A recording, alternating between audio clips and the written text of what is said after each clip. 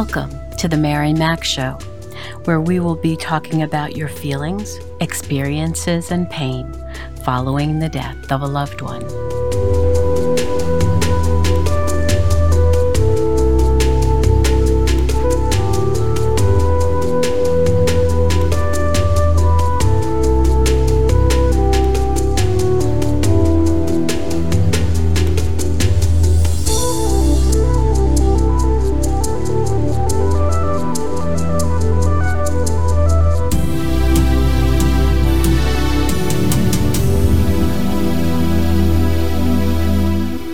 Good morning, good afternoon, good evening.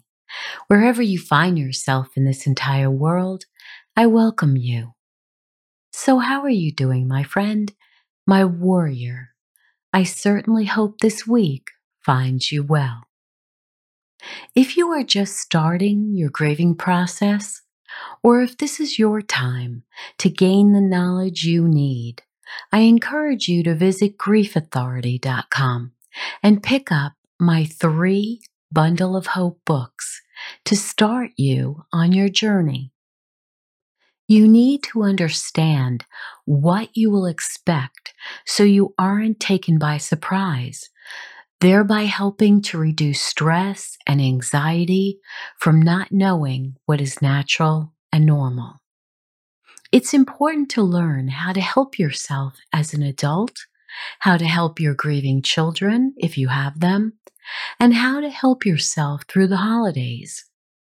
So go pick up that knowledge and you'll be able to download it into your laptop, tablet, or phone within 5 minutes to read anytime you need. In this week's episode, I want to talk to you about something fairly deep. Actually, most of the topics we discuss are deep, but this one, well, it's a subject that more and more families are considering or having to consider after a loved one has died. It may have been out of necessity in the case of when there is no body to bury, or it may be out of financial circumstances that a funeral is not possible and cremation is chosen, or when cremation is preferred and alternative plans are developed. Many families around the world have their own customs and traditions, and most have a funeral of some sort to bury their dead. Whether it's the high cost of funerals, caskets, flowers, the use of funeral homes, or the purchasing of grave sites, it can reach over $10,000 in the U.S. to bury a loved one. These costs are prohibitive for many families these days. We also had the problem of the pandemic, and many families were not allowed to even hold funerals during that time, and even if they were, the family was limited to the number of people who could attend. Even Queen Elizabeth II in the United Kingdom was only allowed less than 3 dozen attendees at her own husband's funeral when he died at age 99, just 2 months shy of his 100th birthday. The first anniversary of his death will be commemorated on April 9th. She had to wait an entire year to be able to memorialize him with all the people she wanted to invite. But I also want to remind you about all the people who have no bodies to bury. People who were blown away in tornadoes and could never be found. People who were murdered, possibly dismembered. Those who died in fires, airplane crashes, through terrorism, war, drowning in the ocean or other bodies of water, run over by trains, found months or even years later, and their body is decomposed from explosions in war, in building collapses, earthquakes where bodies could never be recovered, and even avalanches. During war, families were fortunate if they received confirmation about the last known locations of their loved one, let alone if they ever received their body back to be buried. There are cemeteries with the bodies of war heroes in countries outside of our own, with fathers and brothers and sons in places around the world where we have never been able to visit to pay tribute for their sacrifice. And as war escalates now in places around the world, there are many families who will be faced with this sorrow. So let's look at some of the pain points that come when we cannot hold a traditional funeral. We feel cheated out of that commemoration, the ability to hold a ceremony or celebration in which your loved one is remembered. Unfortunately, when we don't get to have a funeral, we lose the connection and sympathy that our family and friends would provide for us. The support they provide as we come to grips with this tragedy. We need people around us as we bear the shock. When we don't have a funeral, our mind can play tricks on us, allowing us to believe that perhaps they really didn't die and they really aren't dead. So even when a traditional funeral cannot be developed or is not preferred, there are various ways to help ourselves honor that person so we ourselves can fully grieve. Many today will make the announcement on some sort of social media platform because they know many of their friends connect there. Please, please do tell the full story. So many times when I read that someone has died, we never really hear how. Leaving people to wonder how they died, I believe, is just cruel. When you see a 16-year-old boy has died, you are left to believe he took his own life. Now, that may not be the case at all. He could have died in a car accident. But when it is not shared, we unfortunately think the worst. When an obituary says, "She died unexpectedly," well, what does that mean? She could have died in a car accident. She could have had a stroke.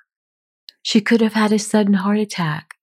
But because it's not spoken, it leaves people to wonder. Now, you might be embarrassed to say she was murdered, for instance, but hiding the truth to let people speculate is just unkind. People will gossip anyway, and there is nothing to be embarrassed about. It's just the way it is. We have no control over it. So please put everyone's minds to rest in sharing the truth about their death. Do you think by not saying this out loud, you can trick yourself into believing they died a different way than they actually did? So please share the truth so no one is guessing erroneously. I remember when my aunt's son died of AIDS several decades ago. We weren't allowed to say that. The politically correct stance was that he died of cancer. Well, that may have been partially true, but not fully true. And consequently, there was this hush in the funeral home, since everyone knew the truth, but were prohibited from talking about it. It was just so sad. So don't let your children believe something that isn't true. They might grow up to find out decades later that their parent, sibling, or cousin took their own life when they were told something else, and that betrayal will have a lasting effect on a grieving process they thought was settled. It can have a reopening of a wound they believed was primarily healed. So let's look at some ways that we can honor the individual, regardless whether we were able to give them a complete funeral or their body was not brought back to us for burial, or we've intentionally decided on cremation or not having a funeral service at all. We can develop an online memorial service. This is usually through Skype or Zoom, and it invites everyone you wish through their social media platforms and allow them to write their comments in the chat feature, and also to let them share their heart during this meeting. It's a perfect way for hundreds, maybe thousands of people from all around the world to have an opportunity to honor them and be with those who love them. It all can be recorded and revisited. It gives everyone an opportunity to speak a little bit about their loss. It can go on for hours, but it is something so precious and so sincere. And if you can develop one, I think you will be very grateful that you had that opportunity. You can also set up a space in your home where you sit their photos, maybe on a table or on the wall.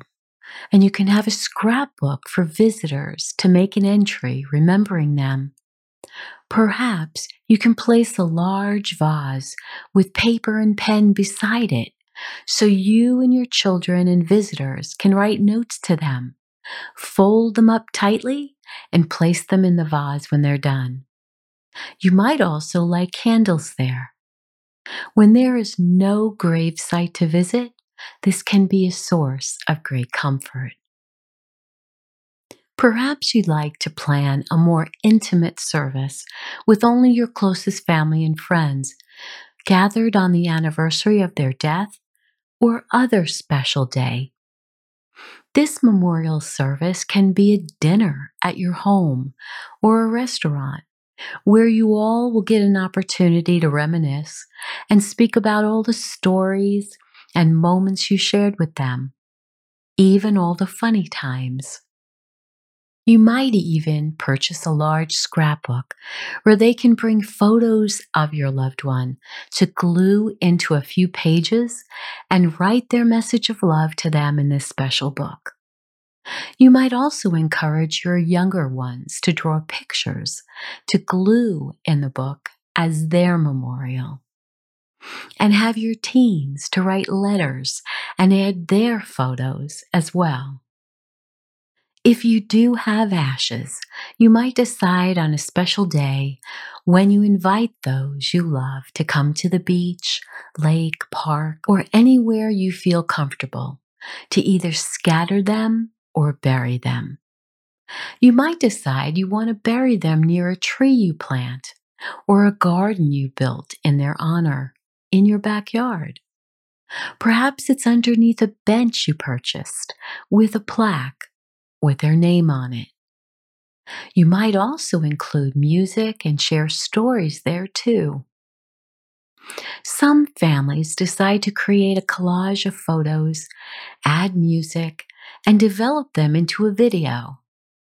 Whether that video is placed on a social media platform for all to enjoy, or to build a simple memorial website for them with these videos and memories. It's all wonderful and gives all their friends and loved ones a chance to express their personal pain also. Another wonderful way to memorialize your loved one is to encourage a donation in their name to a favorite charity. Many of you know my favorite is the Foundation for Grieving Children, Inc., which I established many years ago. It's the first national nonprofit public charity to help organizations whose primary mission is to offer counseling assistance to grieving children, teens, young adults, and their families. Families have placed a link to our website in the obituary of their loved one, asking for donations in lieu of flowers. And we honor that individual with a post on our website sharing all the individuals who gave in their memory. So encouraging donations can be done when they first leave us or later as part of the memorial service you've planned. But no matter how you choose to honor your loved one who may have died a horrific death, leaving no body behind to bury, or whether you wish to choose an alternative way to commemorate their passing, always remember that your choices are valid and fitting. They are your choices, what works for you. And if you are not immediate family, you also get to choose from these ideas and create something for your circle of friends that will feel just right to honor that special someone you are missing. So now it's time to get up and dance, dance, dance. Move your body, sway back and forth. And I know you might think this is wacky, but please do it for me anyway, okay?